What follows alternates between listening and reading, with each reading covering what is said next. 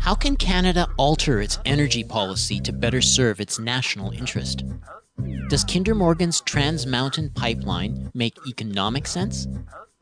What advantages do multilateral fora like the World Trade Organization have over NAFTA for resolving trade disputes with the United States?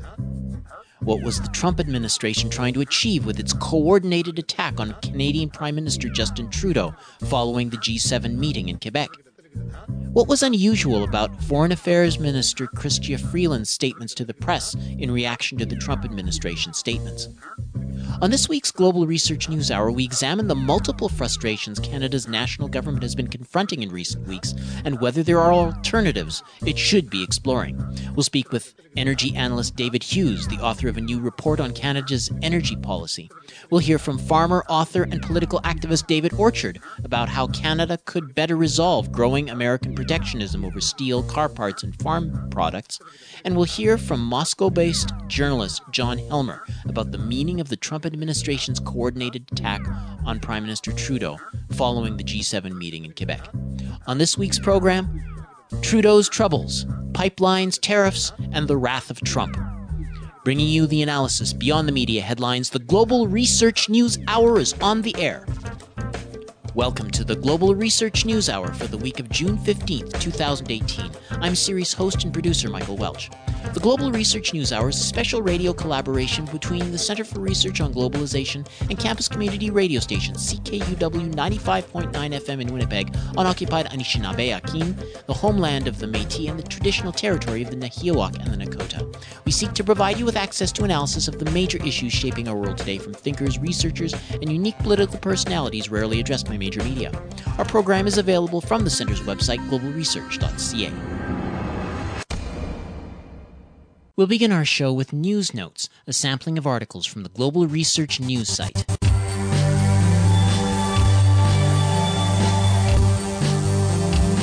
Germany, France, Great Britain, Canada, and Italy, while they quarrel with the U.S. at the G7 in Canada about customs taxes, in Europe are participating under U.S. command in the Sabre Strike exercise, which mobilizes 18,000 soldiers from 19 countries. The exercise was scheduled between the 3rd and 15th of June in Poland and the Baltic, close to the Russian territory. The same 6 members of the G7, plus Japan, will be participating in the Pacific, still under U.S. command, in RIMPAC 2018, the largest naval exercise in the world aimed at China. In these war games, from Europe to the Pacific, Israeli forces are participating for the first time. The Western powers, divided by contrasting interests, are composing a united front in order to hold on, by any means necessary, war and more war, to their imperial domination of the world, which is threatened by the emergence of new state and social subjects. That comes from the article under the headline, Video, the USA and the EU Quarrel, but Remain United Against Russia and China, by Manlio Dinucci, posted June 14th, originally appearing at Il Manifesto. In choices between colonial languages, Rwanda's Hutu were basically French-speaking, yet the usage of both the English and French languages are foreign elements to African interests. Part of the Anglophone strategy for Cameroon seems to be calling the persecution of English speakers genocidal, as headlined by The Guardian, quoting A Lady in the Bush. At this point, the conflict rises from disruption of state services, acts of violence by Anglophone militants, and a predictable response to calls for Anglo-secession. Reported enthusiastically by USA, not exactly pacifist sources such as Waging Nonviolence, the English-language Western media tend to place their language and funding before war or peace. Partly as a result of our moral ignorance, and partly because there's a reasonable suspicion of a tactical use of genocide, the Cameroonais of both European language alliances may be endangered and share an early genocide warning. That comes from the article, Cameroon, the Battle of Languages Serves Colonial Masters, by J.B. Gerald, posted June 14th, originally appearing at Knight's Lantern. There is simply too much corporate debt, consumer credit card debt, mortgage debt, sovereign debt, pension and healthcare liabilities on a global scale, affecting everyone from the OECD nations to China and the global south. Worst case can be global depression, while government acts to save the richest and impoverish most everyone else. What will the Donald Trump do as president if he has to step into the breach facing global financial chaos? The retreat from U.S. leadership on trade, economics, military security, climate change, and ecological protection by Donald Trump is leading in the short term to a world that will emerge as more chaotic, more violent, more polluted, with dictators more emboldened and the poor more desperate. The healing response to Trump's excess is not a return to U.S. empire as usual, but to use this opportunity to establish principles, policies, and programs needed to start to build a global ecological civilization based on ecological and social justice and peace. That comes from the article, Goodbye to All That, Donald Trump and the End of the U.S. Global Empire by Roy Morrison, posted June 14th. On Monday, Representative Ro Khanna, a Democrat from California, joined by 14 fellow Democratic United States House of Representatives members, sent a letter to President Donald Trump supporting Trump pursuing diplomacy and quote-unquote incremental progress with North Korea. The letter also expresses concern about efforts toward peace being hindered by people, both Republican and Democrat, and both inside and outside the Trump administration, seeking, quote, to scuttle progress by attempting to limit the parameters of the talks, including by insisting on full and immediate denuclearization or other unrealistic commitments by North Korea at an early date, unquote. The Khanna letter contrasts with a letter 7 U.S. Senate Democrats sent Trump last week that argues several major North Korean concessions should be required in any deal.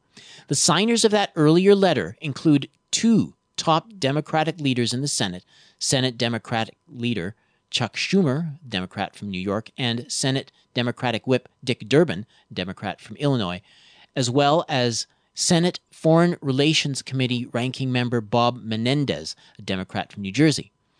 Interviewed Tuesday at Democracy Now!, Khanna discussed in more detail his concerns about some members of his own party seeking to prevent diplomatic steps in regard to North Korea. That comes from the article. Representative Ro Khanna says fellow Democrats should support diplomacy with North Korea by Adam Dick, posted June 14th, originally appearing at the Ron Paul Institute for Peace and Prosperity. These are just a few of the featured articles appearing last week on the Global Research website. Regular visitors to the site are encouraged to send monetary contributions by fax, mail, or online. Just go to globalresearch.ca and click Donate on the menu bar.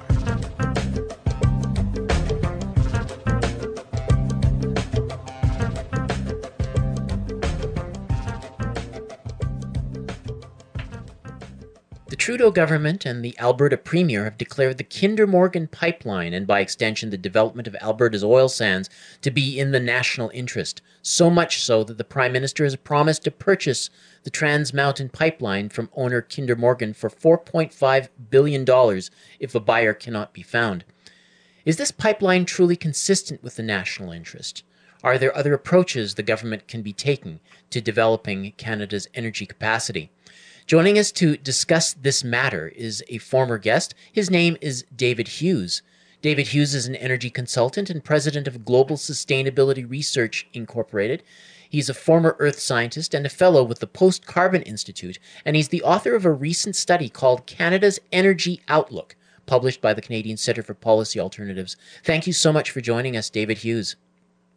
Well, my pleasure.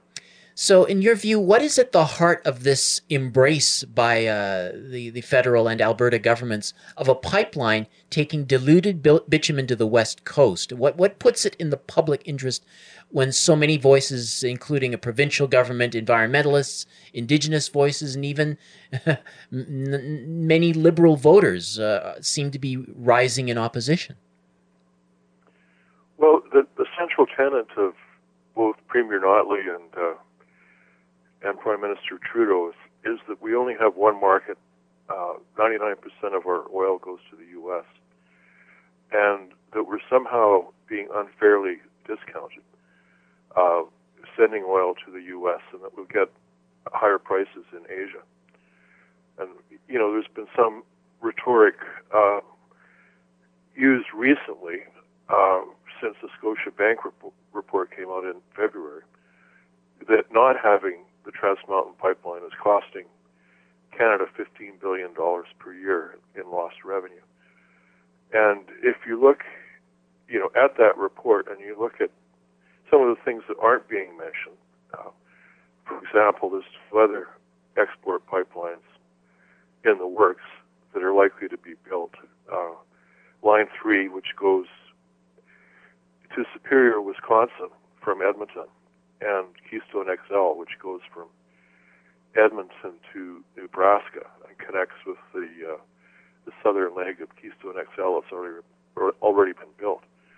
And if you look at those two pipelines being completed, there's sufficient capacity, pipeline-only capacity, to handle the foreseeable ramp-up of oil sands production until it hits Premier Notley's 100 megaton per year emissions cap. Right now, the oil sands are at about 70, so that cap will single-handedly allow emissions to increase about 40%.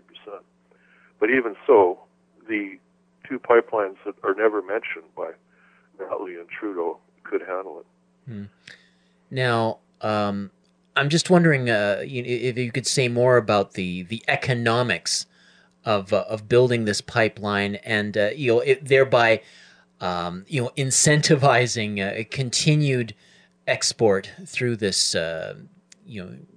through this pipeline, because as I understand it, it takes decades to amortize those costs. Yes, that's correct. And the fact of the matter is that we're going to be completely overbuilt, even if we allow oil sands production to grow to that emissions cap, if we build all three. So, certainly increasing the oil sands is a very bad idea if we plan on meeting our Paris Agreement emissions reduction targets.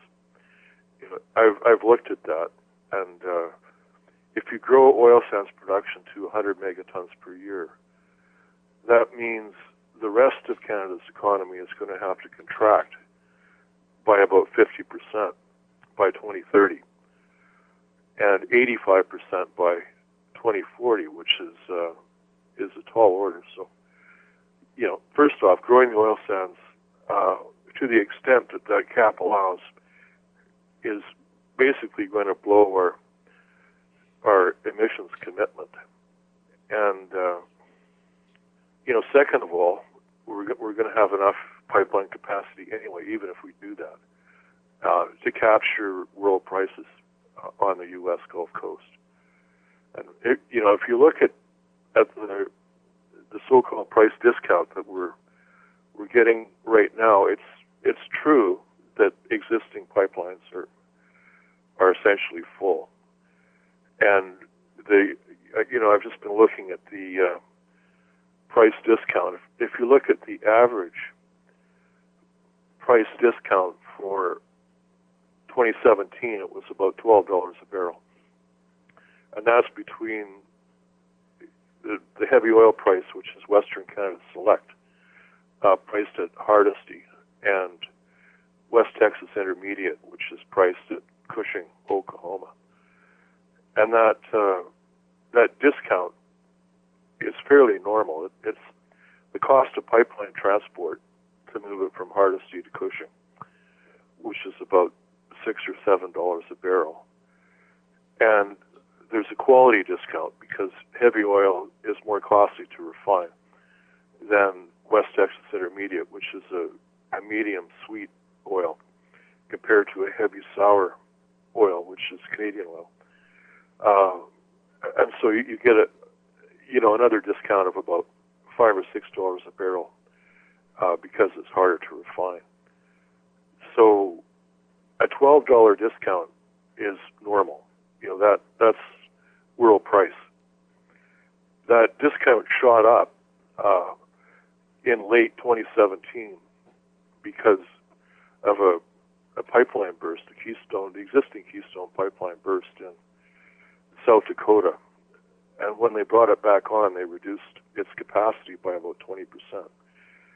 So that caused oil to be backed up in Alberta. And it caused the discount to spike to, some days it was up over $30 a barrel. But that's certainly not normal.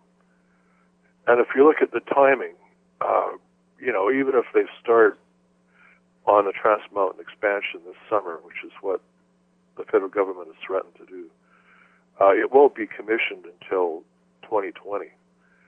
And that's pretty much exactly the same time frame that those other two pipelines will be commissioned. So we're likely going to have an elevated price gap because of the fact that more rail has to be used if the pipelines are full. So we'll have an elevated discount up until, one of those three pipelines comes on stream. But, I think the bigger conversation is how are we going to possibly meet our commitments if we keep trying to grow oil sands production so much. Well, I think one of the points that are raised by governments and their supportive economists is this idea that in a free market economy, we need to be able to incentivize transition, and we need to be able to finance it. And part of the mechanisms include carbon taxes, and part of the deal, as I understand it, with Alberta is that if we deliver a pipeline, you'll agree to the carbon tax scheme, but also the idea that we need to create new infrastructure. And you point out in your very report that we can't just transition at the snap of a finger. There's a significant amount of investment that has to go into that. So what do you think about these ideas of pipelines and develop more of our non-renewable fossil fuel capacity in order to finance transition? I don't think it makes any sense. Certainly not to me. We grow our most emissions-intensive industry in order to reduce emissions. Those seem to be directly conflicting goals. And if you look at Premier Notley's climate leadership plan, it's very modest carbon taxes, which aren't likely to do much, if anything, in terms of reducing emissions. And it caps the oil sands at 40% above current levels. So, basically the climate leadership plan is a plan to increase emissions. I don't think that even Trudeau's $50 carbon tax, I don't think will get us anywhere close to the emissions reduction we have, especially if we keep on growing oil and gas production. My understanding is that the amount of greenhouse gases just in the production of the oil in Alberta rivals what you'd see burning it in cars in industrial Ontario. Yeah, that sounds like it could be true. I haven't actually done the math on that. Yeah. But, oil sands are emissions intensive. The least emissions intensive way of extracting them is mining. But mining is also a high cost way of extracting them. So, and only about 20% of the oil sands are shallow enough to be mineable. So virtually all of the growth is going to be in situ, which is much more energy intensive than mining. And that energy comes from natural gas for the most part, right? Yes, natural gas is the energy input. Mm-hmm. There's been some talk of nuclear, and I don't think that'll ever happen. Well, natural gas is, among the non-renewable sources of fuel, natural gas would be among the cleanest. And, are we seeing here with the production of oil, tar sands oil, competition for other uses of natural gas that we should be exploring? Well, yes. If you look at burner tip emissions only, natural gas is about half the emissions of coal, for example, to generate power. Um, certainly Western Canada has enough gas production to handle, the oil sands, plus all of the other uses for natural gas. But if you look at the way that gas is produced, a lot of it is produced by horizontal drilling and fracking.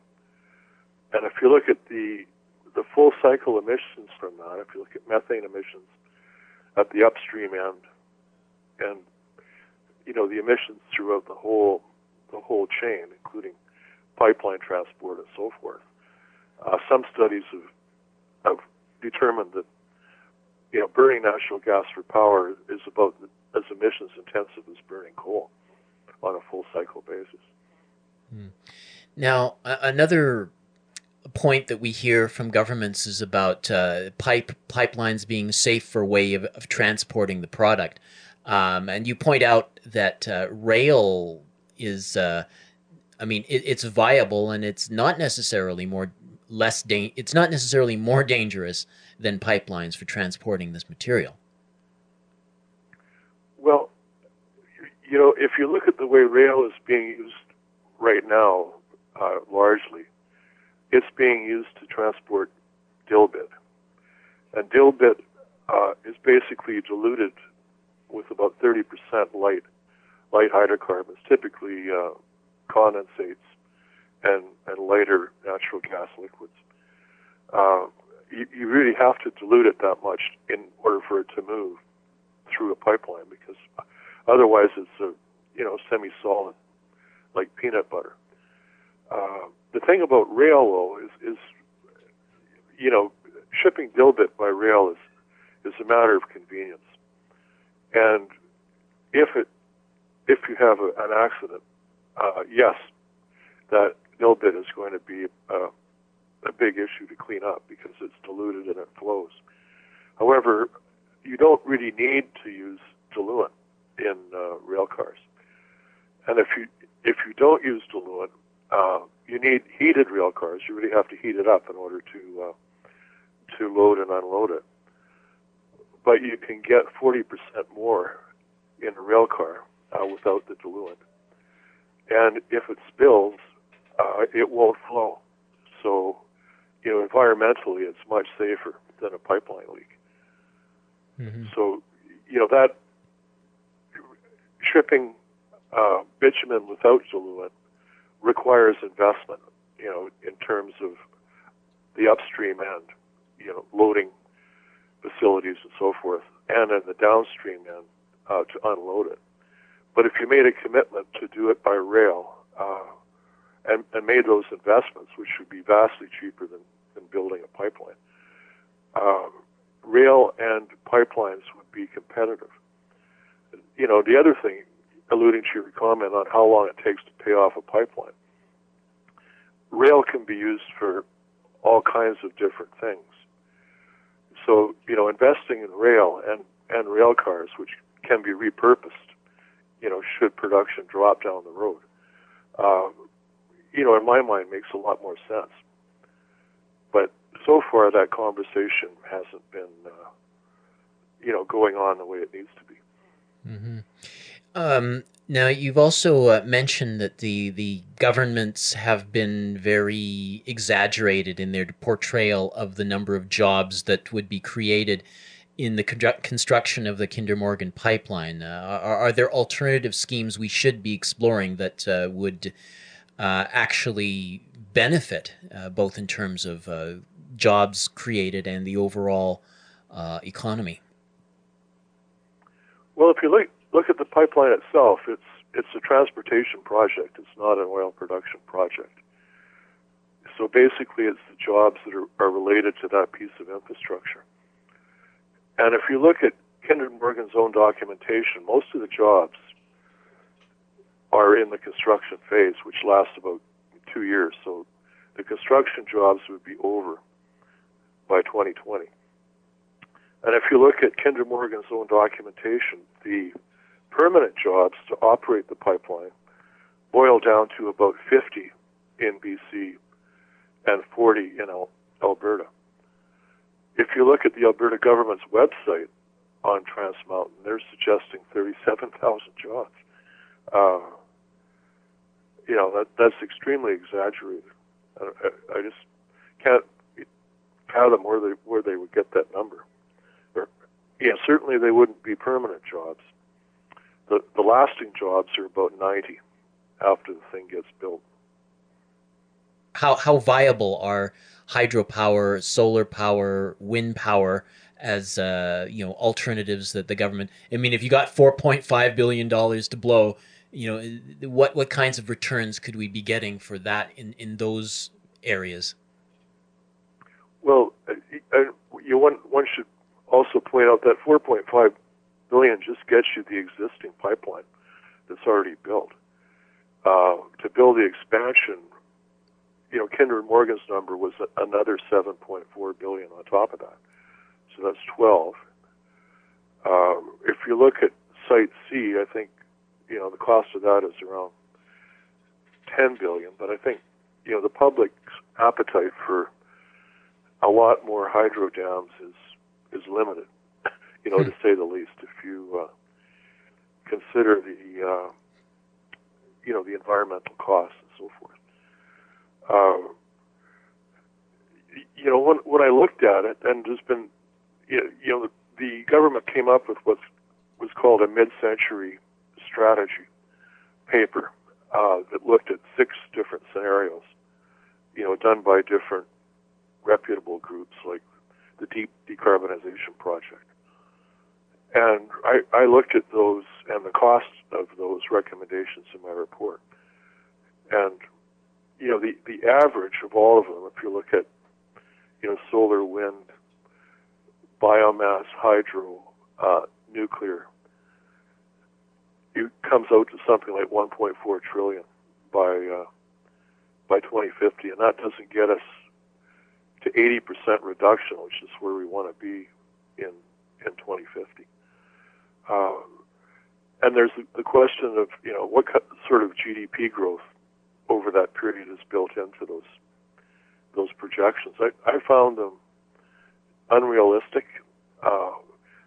They were talking about something like 90 new hydro dams the size of Site C. I don't think there's any way that's going to happen. And some of them were talking a lot more nuclear reactors, like replacing all of the ones that are just about ready to retire and building a lot of new nuclear capacity. I would question that, given the cost. And so that boils us down to, things like solar, wind, biomass, some geothermal. But, my conclusion after looking at all the options and what Canada has available, we've got to figure out how to use a lot less energy. That has to be at the top of the list.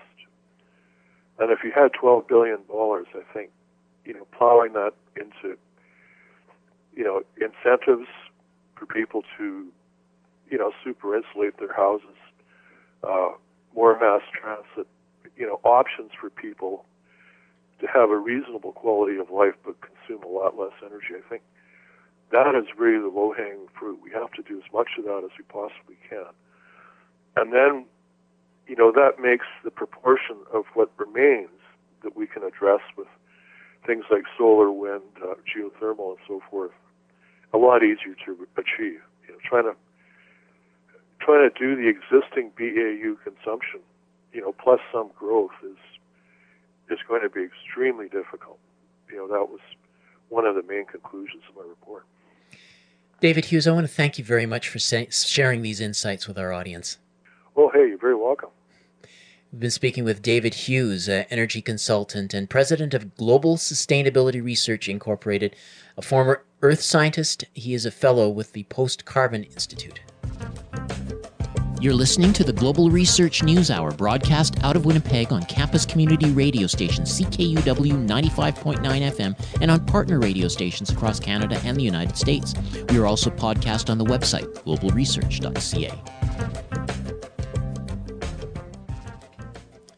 The U.S. president has criticized Canada's supply management system over dairy, egg, and poultry products as unfair to U.S. farmers. He's also proposed a 25% tariff on auto imports and imported auto parts, invoking the claim that foreign car companies threaten U.S. national security. Canada has been provoked into taking retaliatory trade measures to protect its interests. This development hits in the midst of ongoing renegotiations of the nearly 25-year-old North American Free Trade Agreement. The impacts of these actions are not insignificant given thousands of jobs and related industries at stake. Is there a way out for the Trudeau government that's not being discussed in media or mainstream political discourse? David Orchard is an organic farmer, political activist, and two-time contender for the leadership of the Progressive Conservative Party of Canada. He's also author of the 1993 bestseller, The Fight for Canada, 4 Centuries of Resistance to American Expansionism. He's been an ardent critic of NAFTA since its inception and joins us from his farm near Borden, Saskatchewan. Pleasure to have you back on the show, David. Hello there, Michael. Now, you mentioned in a previous interview that under NAFTA, U.S. companies have been buying up Canadian businesses and corporate assets. But according to the Government of Canada website, this is what they have to say about NAFTA. Quote, NAFTA has had an overwhelmingly positive effect on the Canadian economy. It has opened up new export opportunities, acted as a stimulus to build internationally competitive businesses, and helped attract significant foreign investment. NAFTA has been a success by serving as a basis to grow both trilateral and bilateral North American relationships. This integration helps maximize our capabilities and make our economies more innovative and competitive. Under NAFTA, total trilateral merchandise trade, as measured by the total of each country's imports from its other 2 NAFTA partners, increased more than threefold since 1993. David, what do you have to say to those defenders of the deal who point to the prosperity Canada's enjoyed under NAFTA? Well, actually, our standard of living hasn't risen under NAFTA. It's fallen, and the real wages in this country are stagnant and actually going down. So it hasn't helped us on that front. But what it has done is, you're right there, we're exporting more. We're exporting a record amount of our raw materials. Right now, the United States is taking an unprecedented amount of our oil and gas coming out of Alberta, going unprocessed out of the country, then it's being processed in the U.S., and we're buying back our finished gasolines at high prices. We're subsidizing, actually to the tune of some $30 billion a year, the energy needs of the United States because we're exporting our oil and gas across the border at rock-bottom, fire sale, giveaway prices. That's not something to brag about. And what's happening, of course, is that Canada is being integrated into a North American market. This is integration. The North American integration for Canada means assimilation. So that's what we're seeing happen. We've seen a takeover of literally thousands of Canadian companies by U.S. owners. Both our national railways are now U.S.-owned. The Canadian Wheat Board, which was an east-west marketing tool for Canadian farmers, kept the Canadian grain trade in Canadian hands, has gone and moved into U.S. hands. So we're seeing this sweeping takeover of our industries by American corporations. And the document that you quoted from doesn't talk about how the fact that under NAFTA, U.S. corporations have the right to sue Canada for any law or regulation in this country that they feel causes them loss or damage and they feel contravenes the spirit of NAFTA. And we've been sued 42 times and paid out over $300 million in NAFTA fines to American corporations, changed our laws. This is unprecedented that a country would allow itself to be sued by a foreign corporation. So we're losing our independence as a nation. Our laws are being directed by American corporations, and we're seeing the loss of our independence and our sovereignty as a country with its own economy. That's what we're seeing happen. Is when we talk about North American integration, that for Canada, that's assimilation into the larger partner. And that's not the future that I want for our country. Yeah, and in that continentalist framework versus what you mentioned in a previous interview about this multilateral WTO framework, I was wondering if you could just help us understand, given the tariffs that we've been seeing being invoked and these trade actions being taken. Could you give us a couple of illustrative examples of how the multilateral framework has worked to the advantage of Canadian companies, where it does not seem to be working under NAFTA? Well, there's lots. You mentioned the multilateral framework. This is the WTO, it's called now, the World Trade Organization. It used to be called the GATT, the General Agreement on Tariffs and Trade. And when we signed the 1988 Canada-U.S. Free Trade Agreement, we turned our back on the multilateral system and locked ourselves into just the U.S. system. And we've done much worse, where we've tied ourselves into a falling star with the American economy. But when we want to have an objection, we have to go in front of the U.S. system of arbitration, whereas before we went under the multilateral system, when there was power in numbers, we had other allies there because there's over 100 countries around the world that belong to the World Trade Organization. But in the Canada-U.S. Free Trade Deal on NAFTA, we're locked into just one other country, the United States. And you asked for some examples. The Canadian Wheat Board, for example, the Americans had always opposed it. They tried to destroy it, and they tried to take actions against it, but they were never able to do so under the WTO or GATT.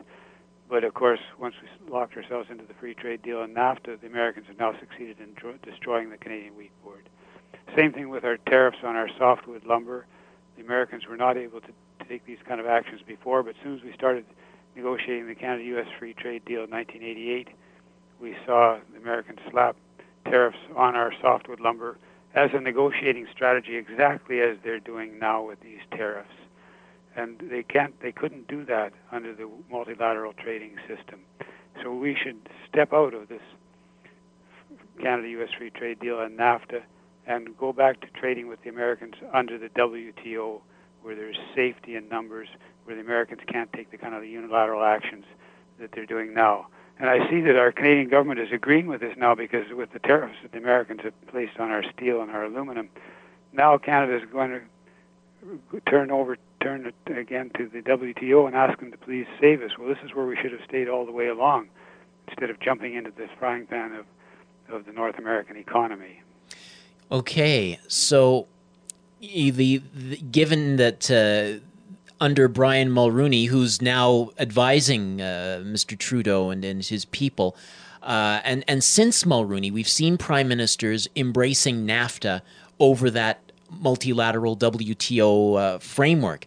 Well, if that framework was so successful, then why is it that we were seeing so much support for this arrangement? Is it simply naivete, or is there something more sinister going on? I mean, you fought this agreement 30 years ago. What insights do you have into the motivations behind holding on to this continentalist position?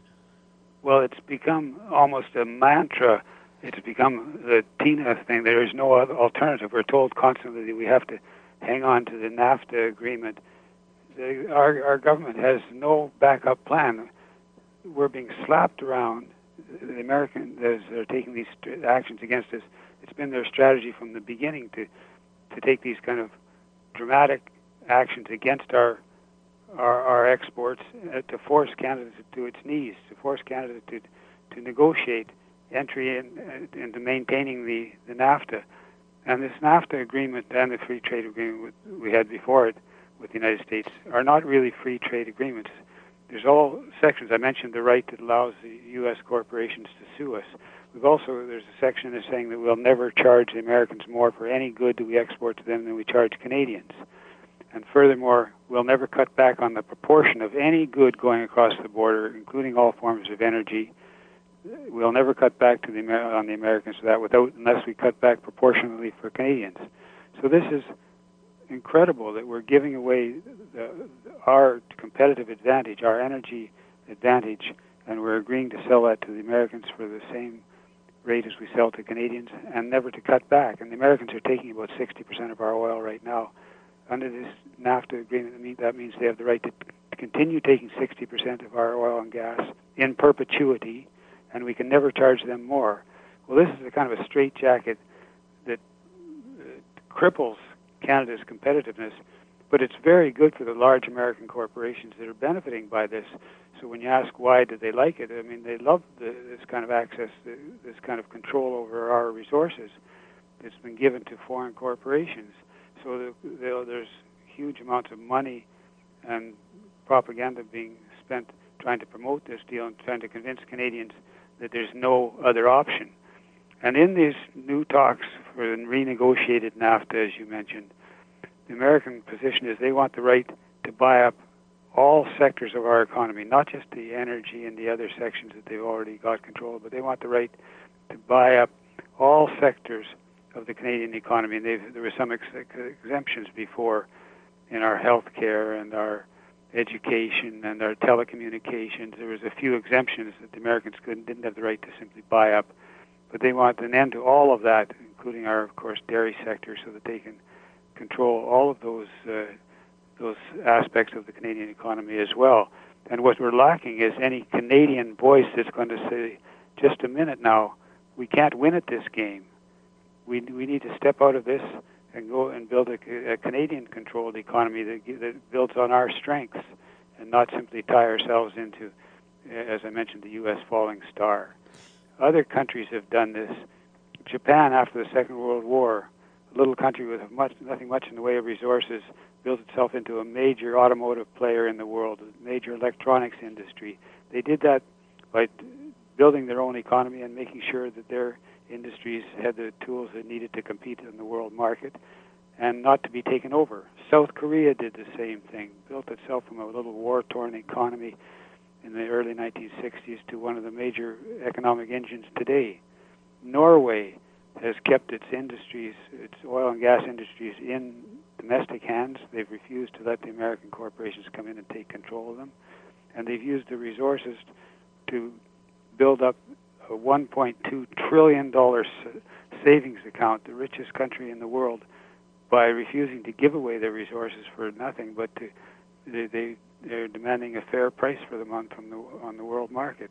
That's what we've given away, all of that. We're giving our resources, as I mentioned, across the border to the U.S. at rock-bottom fire sale prices. Are you anticipating that Canada will walk away from NAFTA, or will the Prime Minister cave in and deliver a worse agreement? Well, what we've seen, the kind of frantic negotiating, if you call it that, from the Canadian side, they've spent millions of dollars trying to convince the Americans to hang on to NAFTA. Don't let it go. As a bargaining strategy, this is just terrible because, of course, the Americans say, well, you want to stay in so bad, then what are you going to give us for us to renew it?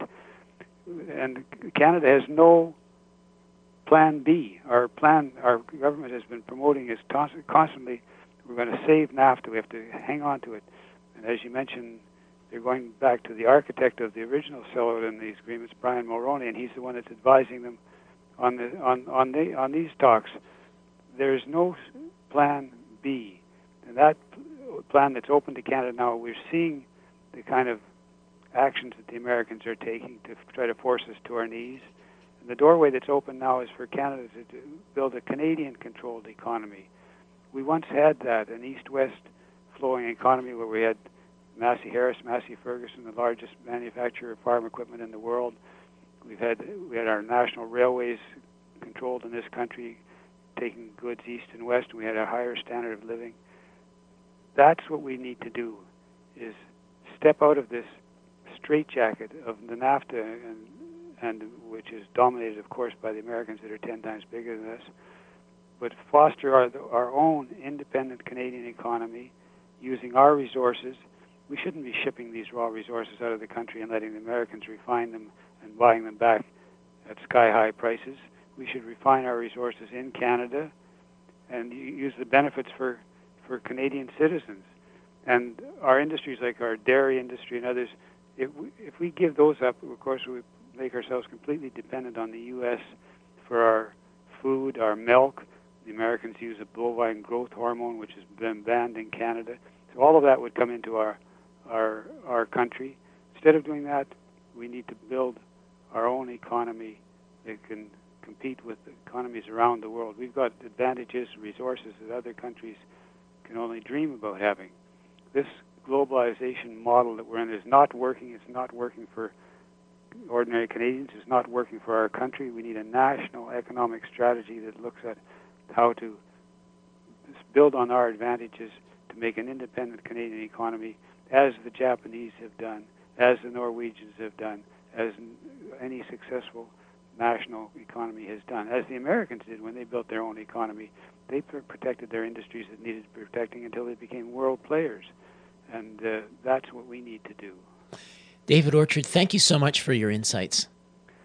We've been speaking with organic farmer, author, and political activist David Orchard. His website is davidorchard.com.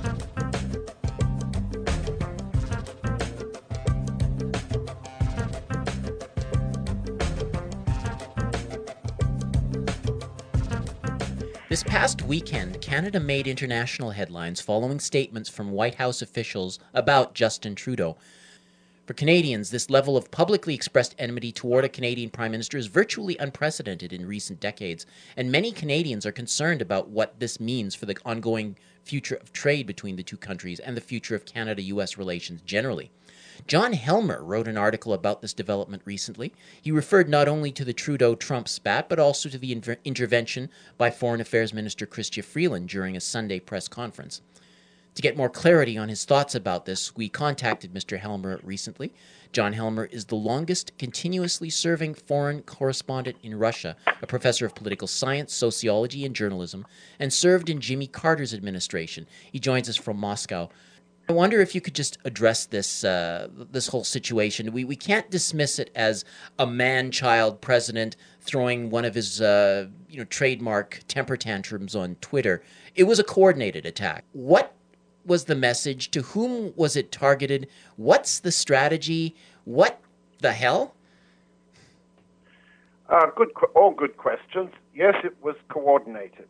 It was not one of Trump's one-off tweets. Coordinated with the economic advisor, so he represents Commerce Department and several other agencies of the U.S. government, the Treasury included.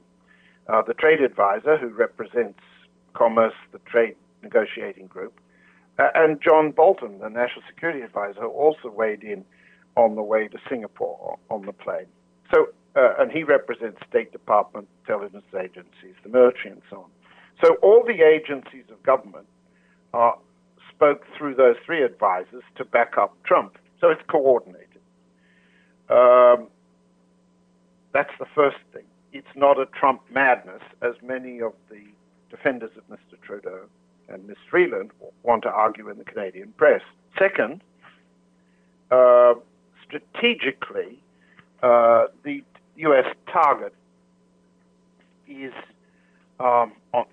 twofold. One is a warning to China that the U.S. will be ruthless in protecting its markets and can demonstrate that by doing to its nearest neighbors what it proposes to do to China, locking major trading partners out of the international trading markets if the U.S. decide its interests are best served. Third point, the U.S. was more or less saying what's true. After all, when Mr. Trudeau didn't find the Trans-Pacific Partnership Agreement as he had agreed behind closed doors at the APEC summit last November to serve Canadian interests, he refused to sign and walked away from the summit last November. Now, people in Canada don't remember that, but the Japanese certainly do. What Mr. Trudeau did then was what Mr. Trump has accused Mr. Trudeau of doing now. Meek and mild, agreeing behind closed doors, and then suddenly not showing up to sign what he'd apparently agreed to. Some people could call that stabbing in the back. Some people might say we're all screwed, which is a less than diplomatic term that was used of Mr. Trudeau's performance in November. So Mr. Trudeau's done this before when he did the Trump. So when you add up these elements, what do you have? In my opinion, you have what the Russians, the Chinese, and the Indians, and others have all said. What is Canada complaining about now when it has endorsed the kind of trade sanctions trade punishment against other countries for security reasons, allegedly. Miss Freeland has said the national security provision that the United States has invoked for the steel and aluminium tariffs in this particular case, Miss Freeland's words, absurd. So absurd that Miss Freeland hasn't endorsed the very same security measures when the Americans applied the same tariffs against Russia, Russian aluminium, Russian steel, threatened to do the same to Chinese aluminium, Chinese steel, threatened to do the same to European cars, Chinese cars. Come on. What's happening here is that Canada wants to benefit from a system, an international system, entirely double standard system, and then cite its own case for exceptions to the rule while it endorses American aggression, trade aggression, against other countries for national security reasons. I shouldn't sound so excited in my voice, should I? The hypocrisy, the double dealing, the double-faced stabbing in the back is going on all the time, and Canada signed on to it. Freeland represents constant attack on Iran, Venezuela, Russia, China in the South China Sea. What does she expect? Favor from the United States for doing that? Or does she expect a reward? This sort of Canadian position is simply without foundation, sorry to say. Okay. Now, you mentioned Chrystia Freeland. She, of course, did intercept reporters as the media storm around this issue reached its climax.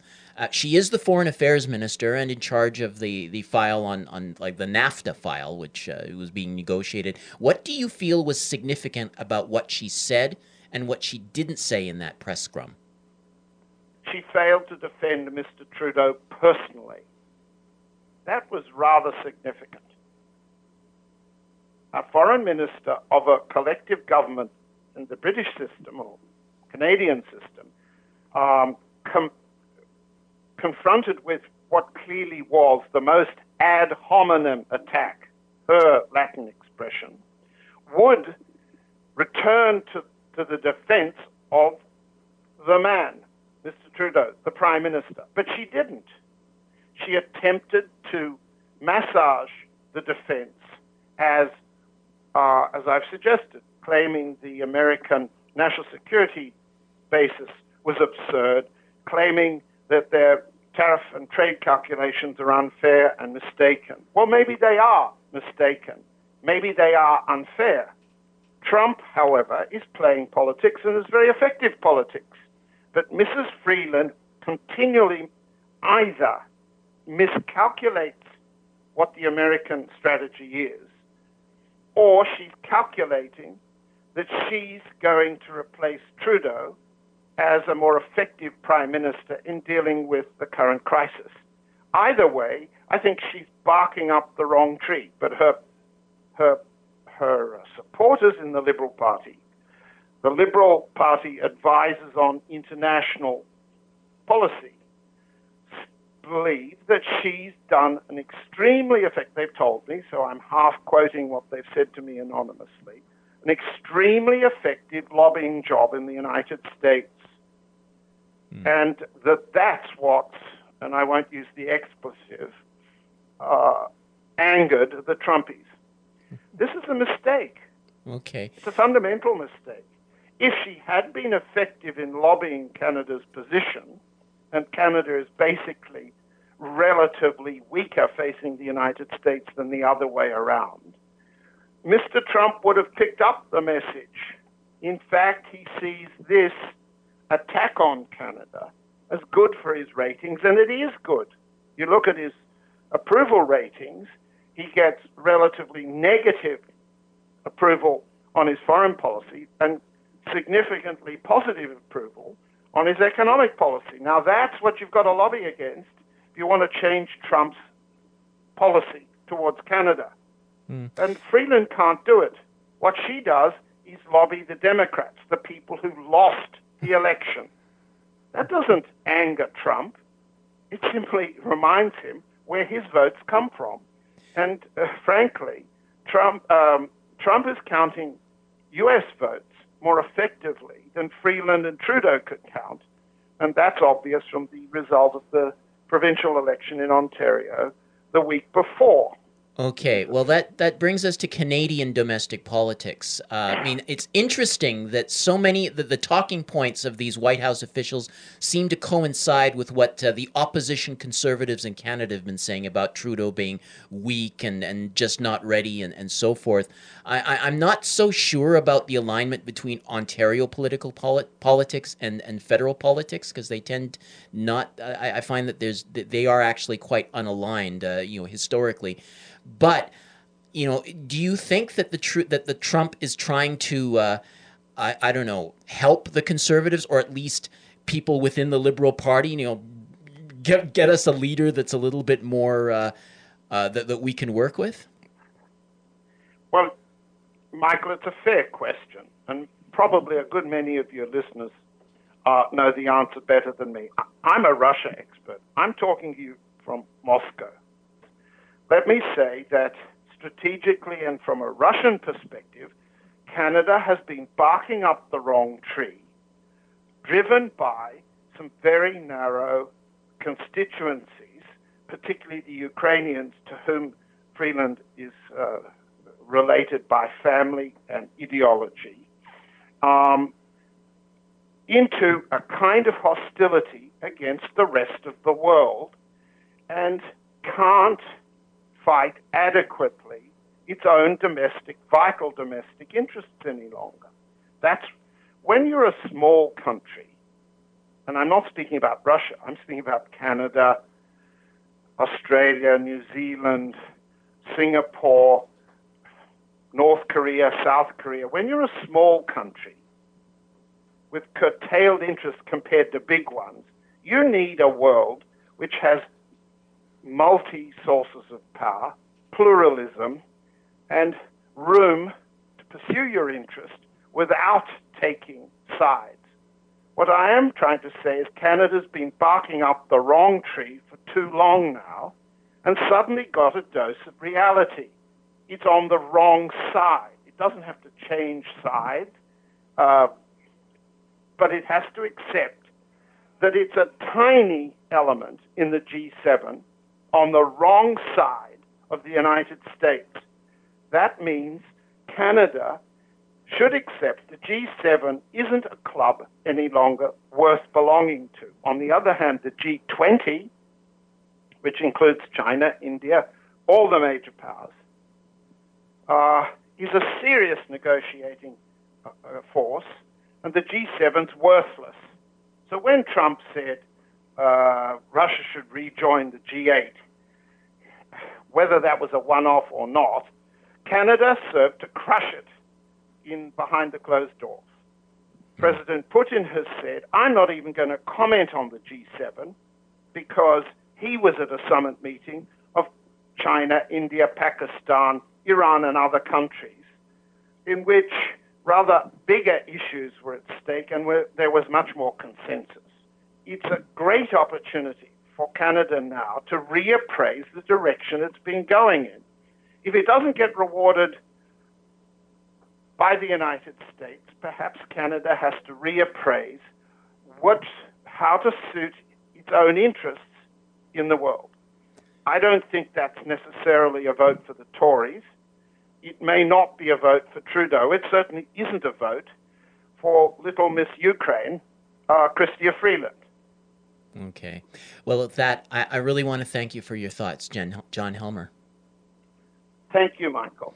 We've been speaking with John Helmer, Moscow-based correspondent and commentator. You can find his articles on his Dances with Bears blog at the site johnhelmer.net. You've been listening to the Global Research News Hour. You can listen to our programs every week on CKUW 95.9 FM in Winnipeg and on partnering radio stations across Canada and the United States. You can also download each episode from the website globalresearch.ca. To leave feedback on this program, email globalresearchnewshour@gmail.com. I'm series host, creator, and producer Michael Welch. Join us again next week.